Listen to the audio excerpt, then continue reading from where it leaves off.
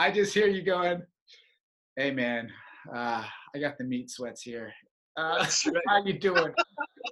That's How you right. doing?" And I look over at you, and you're wiping your brow, and you're wiping your face, and I'm like, "Me too." Same. Same.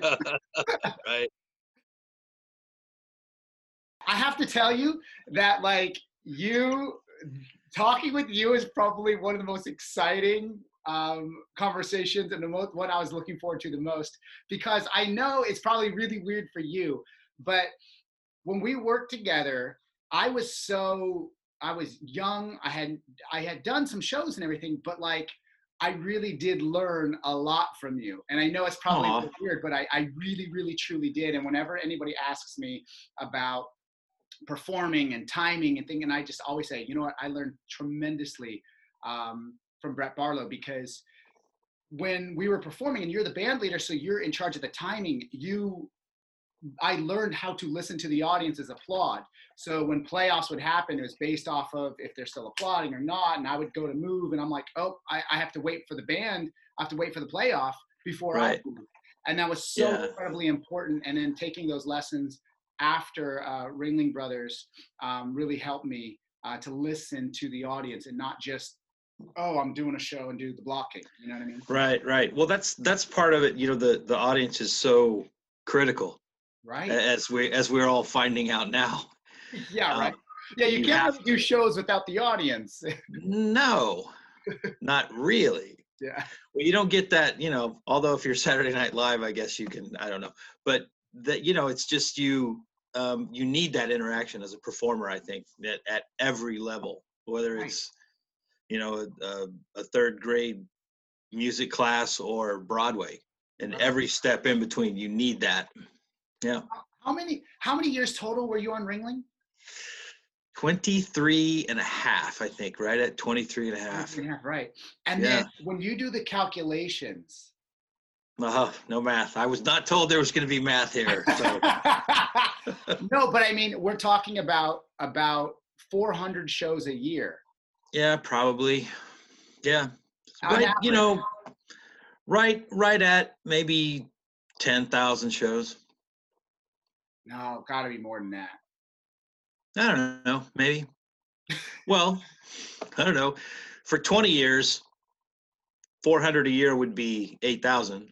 And Right. then I guess so. another, and that's not figuring in all the time that you work during rehearsals.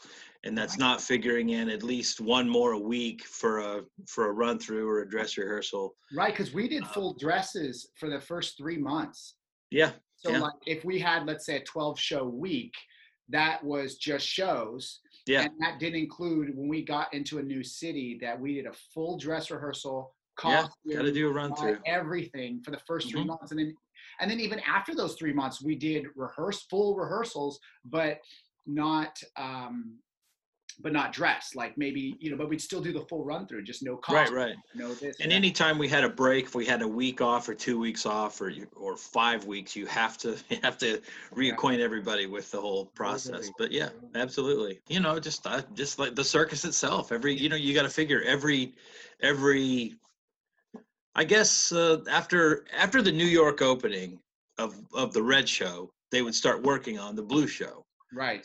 Start working on that immediately. And that had gone on for however many decades. Right. And I'm sure there were a lot of things that were in the works that just never materialized. And it's, yeah, who knows? I can't really think of, there were acts that we would see like for the first couple of months of the show, and then they would go away.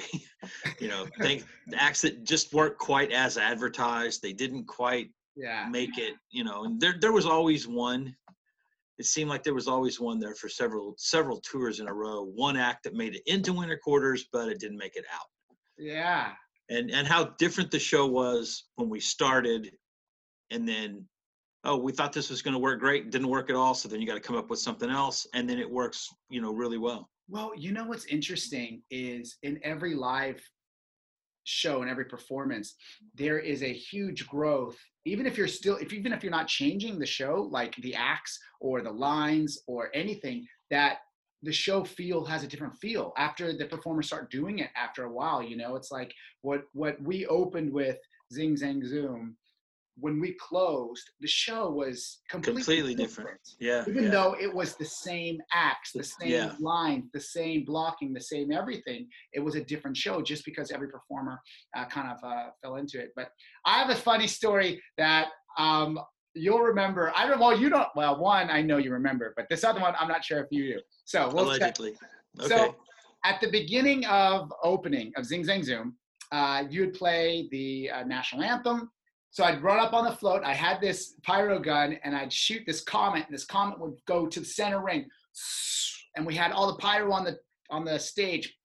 It was the most exciting opening. I was like, it was great. I loved that opening because anyway, so cool.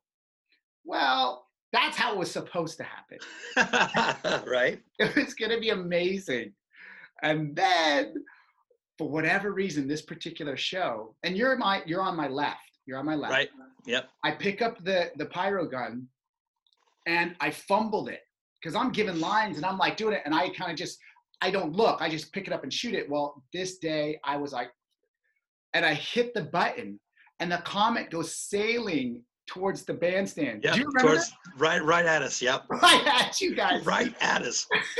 And those comets, the way they work, right? Once they're on fire, they burn out. So the distance is determined how fast they burn. So like the longer the comet, it means it's going to burn 15 seconds or 10 seconds or 3 seconds or whatever it is. And that determines how far it goes, right? Mm-hmm. Well, this comet, so it's a disk, is on fire, and it hits the ground right in front of the bandstand. And you had this little wall that's like 3 feet high. Right. And it bounces off the ground, ricochets, hits the wall, flies like literally over right over your head up. And you're like, giving them the cues. And all of a sudden I see you go, and the whole band, and I'm just looking at you, and I'm like, I'm so sorry. I'm so sorry. I just shot pyro at you. Oh my gosh. I remember after I got off the float, I ran right by you, and you looked at me like, because you had your horn, and you're like, I was like, I'm sorry. I'm so sorry. Yeah, it's one of those, that's the beauty of live entertainment, right? It's like everybody, and the thing is, when I would have people come visit the show, I would always tell them, every single thing that you saw today, everything was intentional. It was completely intentional. We completely meant to do that. So I wonder if anybody thought, man, he shoots at the band every time. That's kind of weird, That's hilarious that you tell people that. You're like, yep, it's all part of the show. I would tell them, it's like the tiger growls is right when he's supposed to. The high wire guy that looks like he's going to fall off the wire, he's done that 1,000 times, man. But I remember that because I would base, it's funny because after those things, right, I would base, when I'd see other shows, if a mistake was supposed to happen, off of the crew. Right. Not the performer, because the performers are always like, whoa, I almost fell. Oh, this happened. But if you see the crew guys sitting there like, nothing. Nothing's happening. It's when the crew guys go, oh my gosh, then Right. We had a performance director one time that was really good at selling that. Like there would be something happening on the wire, and he was just far enough out of the spotlight that you could still see him, but he wasn't in the spotlight. Right. And he would lunge towards, and it was so perfect. And you could watch the audience, and he would get 4 or 5 people every single time. That's fun. That's a performer for you. Yeah, he was a former acrobat, and he knew how to. Yeah, he knew exactly what was up. But it was fun. I remember one time the ringmaster of the show, when I first started, we were out in California somewhere, and he was singing the national anthem at a baseball game, and he started too high. He started in a key that was not his regular key. I don't know if he was just amped up when he got out there, but I was like, oh man, Rocket's Red Glare is going to be, this might be a Carl Lewis like situation, but he he just dug in and just nailed it. But it was close. I was really sweating it for him because I knew, For the like, whole I could, song. yeah, So like wait, so you can tell immediately, like if knowing a performer's range, like you're working with this guy for years, or you're working with this guy for a lot of shows, you know his range, and so as soon yeah, as he began the song, you could tell, ooh, he started too trouble. high. Yep. I was like, Wow. oh, this could be bad. See, okay, so here's something interesting that I associate a lot with music and magic, because reading people sometimes will ask me as a magician, they're like, oh, when you see another magician, do you know how they do it, or are you always trying to figure it out? And my answer is, I'm not trying to figure it out, but I know how they do it almost 99.9% of the times. And it's not because I'm trying to figure it out, it's because I can read magic, like reading music, right? Like look at this piece of sheet music and you go, oh, I know what this is. I know what it sounds like. I know the tempo. I know what this is. I see Sure. it and I go, this is black. I don't know. There's black squiggly lines. I don't know what it means. I don't really understand what this is or whatever. I don't know what this is.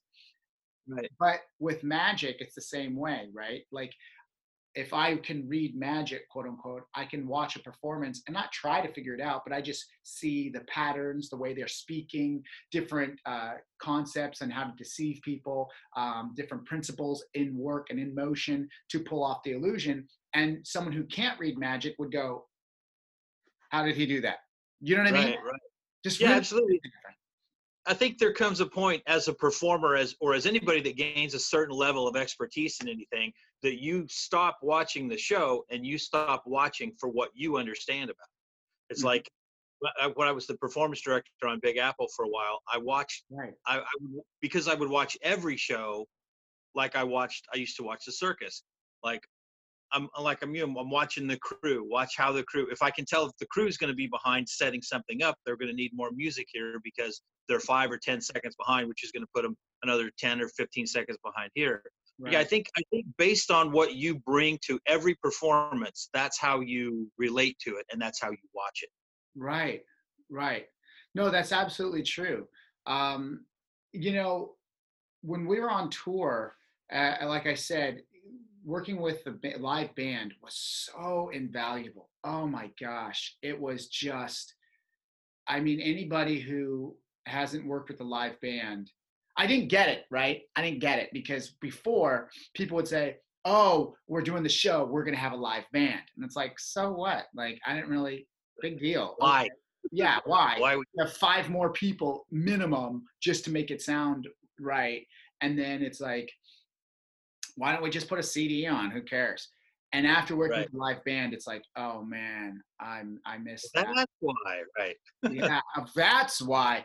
But that's true. I mean, like in certain parts of the shows where you'd had to vamp or something goes wrong and I'd look at you and there's certain times in the show where it's like, hey, you need to stretch this a little bit. We need 30 more seconds. And working with you directly to, hey, here's the cue, here it comes, and boom, boom. So it fit the music, fit the performance, and vice versa. The performance is fitting to the music, and so it had that cohesion, which makes a seamless performance, and it just enhances it, as opposed to like, oh, shoot, I'm early. I have 30 more seconds of the track. With you, it's like, all right, ready, go. We can do it. Yeah, we Right. can do this. We Yeah, can that's move on. everything follows the music. The lights follow the music. Yep. Um, the action on the floor. Maybe, I mean, the performers don't, but the performers know that the music is going to follow them. I mean, I'm not going to play the cue for the guy jumping over the other guy on the wire until he actually jumps over. Yeah. I'm not. Yeah.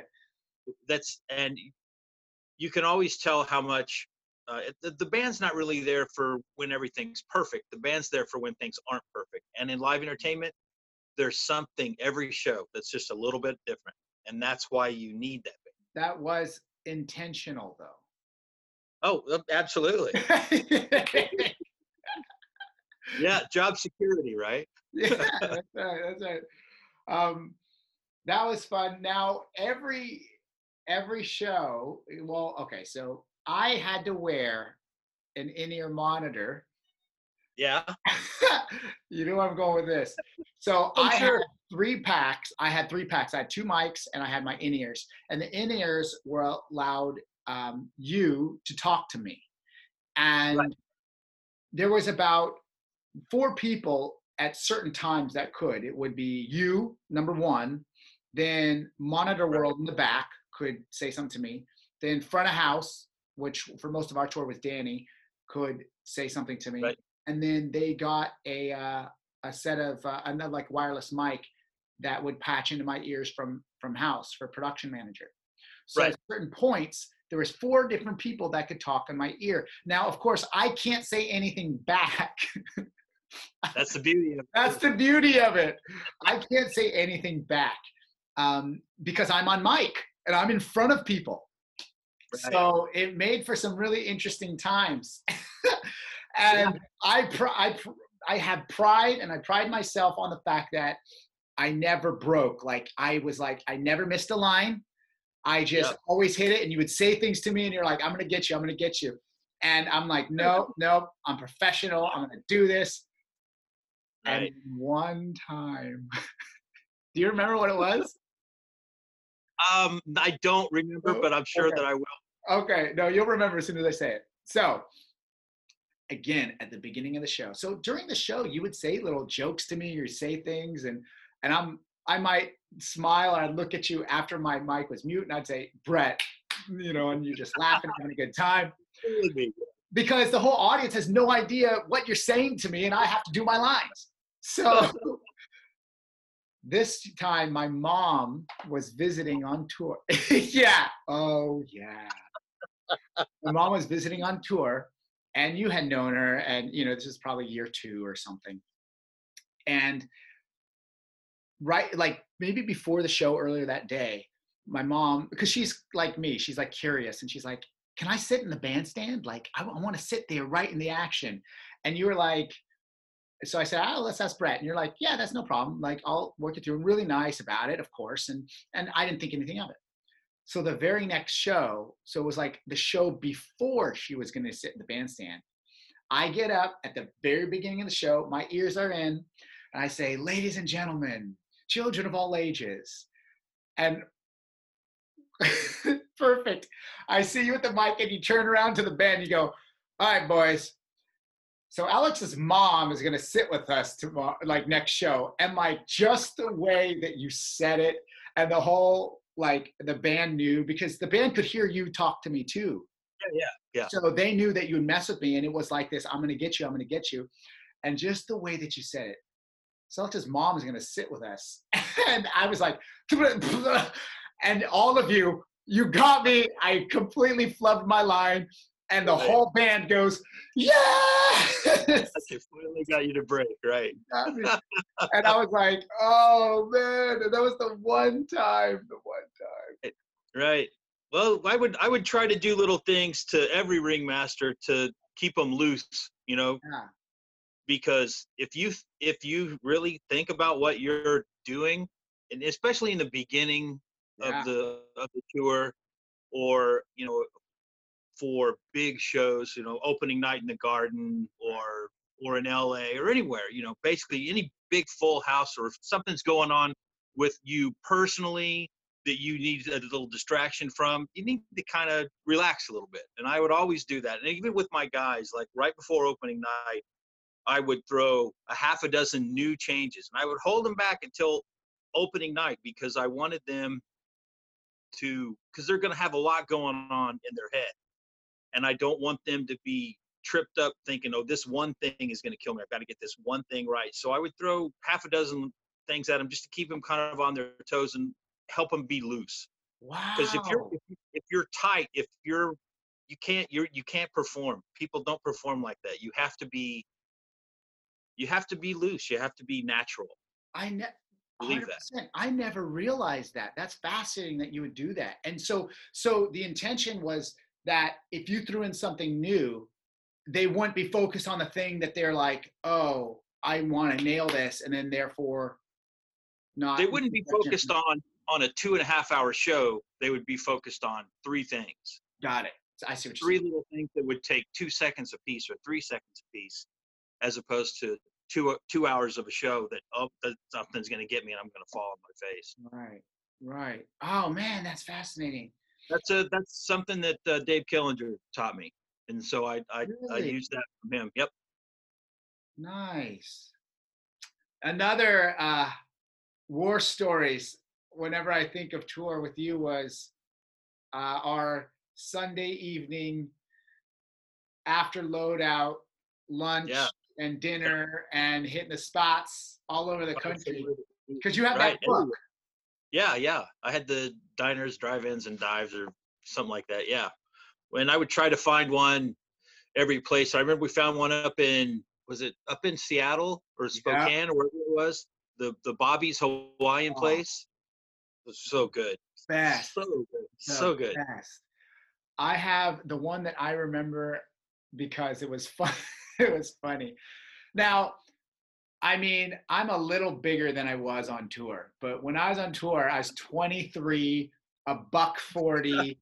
I mean, I was Right. little. I was a small guy. And Yeah, but man, you could crush. You could eat whatever I could eat, and yeah. I weighed twice what you did. It was unbelievable. And so we went to Moochie's in Salt Lake That's City. right. Oh my God, I love that place. Whenever I would go back to Salt Lake City or I'd meet someone from Salt Lake City, I'd always go, I know Salt Lake City. They go, yeah. I go, yeah, Moochie's. And they're like, what? You know Moochie's. So we went in between shows. I think it was might have been a split day. I think it was a Yeah, split we day because we had like a morning show and you're like, hey, let's go to Moochie's. And they do subs there. I was like, yeah, I'm down. So we would always go to every city we'd go to a different place to eat. So we went and I'm like, and I'd usually just get whatever you got, right? And right. so you got this meatball sub and we're doing meatball subs. So doing meatball subs. And towards the end of this sub, I mean, I could down anything because I was running around anyways, but you kind of were finishing it off. And the last few bites, you're like, oh man, this is rough. And usually nothing really bothers me. And I was like, this is a little rough, like eating this I whole. might be in trouble here, right? So then we have a show that night. And you in my ears as we're doing the show, and I'm like running around doing my lines. I just hear you going, hey man, I got the meat sweats here. That's right. How you doing? That's How you right. doing? And I look over at you and you're wiping your brow and you're wiping your face. And I'm like, me too. Same. Same. Right. I remember one time that, right, we were in Nashville. We were playing it was the new building, the one that's it's probably 10 years old. Yeah. And right when it's the worst possible time for the grid to, well, not the worst possible time, but all the lights went out right when the Globe guys were going up with either 5 or 6 bikes, like their last trick.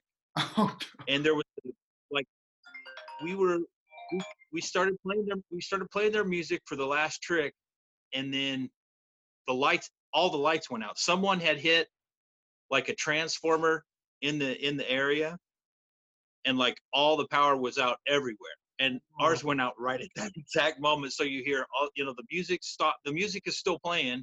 The band is still playing, but you can't hear it. Right. And then you can hear the motorcycle, and then they went down. And so one at a time you kind of hit and then the emergency lights came on in the building, but the emergency lights for our grid weren't on. Actually, you know what? You could hear the band because our emergency power did kick in, but the lighting department hadn't turned on their emergencies, so you couldn't see anything. So there were some heads spinning after that. But wow. yeah, it was one of those freak things that happens, and they didn't have their emergency power. Sure, of course. Crazy, right? I think it's happened maybe a couple of times like that where we've lost. One time we lost the front of house console, so there was no sound at all. Wow. So like, did you guys keep going, or I mean, you guys have to all stop, right? And you just kind of have to hold until. We played. We kept playing. We could hear each other. The monitor console hadn't gone out. It was actually in it was in Louisville, and it was on April Fool's Day, and we're playing, and all it stopped. We couldn't hear it in the house. We could hear it in our ears, so we could hear each other. I could talk to them. They could, but the performers were then having to. It was really kind of cool because the performers were having to work with no music. Right. And so they were working strictly on audience feedback, and some of them were really good, and some of them were not. But like, I remember the Aguiar brothers were great. The Highwire Kids were great. Yeah, those acts would, I think, excel in certain things. But I mean, with that, like Highwire, if they know how to work the audience, you don't need music. It's just terrifying in and of itself, right? And you can get those thrills almost with any thrill act. You know what I mean? You can really work off of that. The music can help it a lot, but it's not really. I mean, we can put a build under something to kind of increase the tension here or there, but the act itself provides the real moment. Right. But yeah, I mean, every show when something goes, I mean, those are the things that I remember with you. There was times where I think we did lose power. I think we're at George Mason in Fairfax. Oh yeah, always crash there. Yeah, right. Always. Yeah, and little bitty building. They couldn't handle our power, and I think the year after that and subsequent years we had a backup generator on site. Because I remember when it happened, and like people who had been on tour there before, it was just like, oh yeah, it always happens here. And I'm like, but if we knew that going in, right. Why? Every year they thought they had it fixed and figured out, and it didn't actually get figured out until they brought in a backup generator, because it was a little tiny building, little bitty thing. Oh, it was at a college. It was at George Mason University.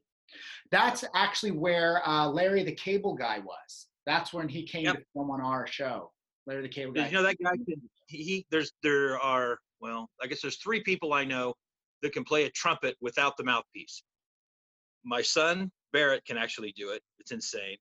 This amazing trumpet player that I knew back in Oklahoma City named Larry Skinner could do it, and Larry the Cable Guy can play a trumpet without a mouthpiece.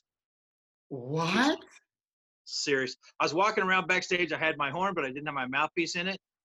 And he was, still in his character. And he was like, man, I'd like to come to sit down on the bandstand with you guys. I'd have way more fun down there than I would in the seats. And so he picked up my horn and he started playing it without a mouthpiece. And I was like, is everybody in the world a better trumpet player than I am? This is even Larry the Cable Guy. Larry the Cable Guy. So like his big deal was he was going to run out with the shovel and pick up after the elephant. Right. And it was one of the few shows I can remember where they didn't, make anything for him to shovel up. And he was there for one show, and it didn't happen. And I was like, what are the odds? But he was a nice guy, really smart. Oh yeah, no, I remember the time that I spent with him, and we did the Assistant's Revenge. So at the end of the routine, he's all locked up. And then I'm like, I would get out, and he was all locked up.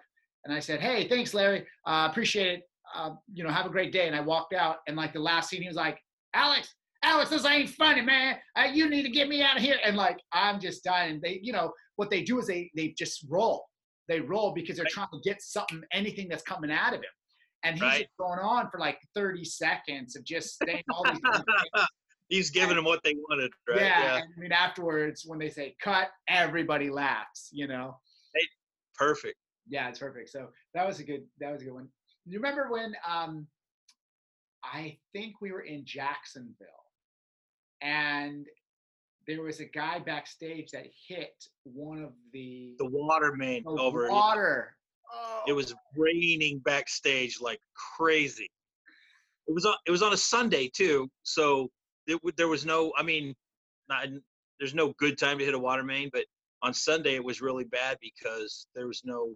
I guess they had to call some plumber or something. I don't remember when it happened at like intermission or something. To my memory, we had to hold like 10 minutes for to get everything cleaned up, to get everything dried out, and then shut off so we could start up again.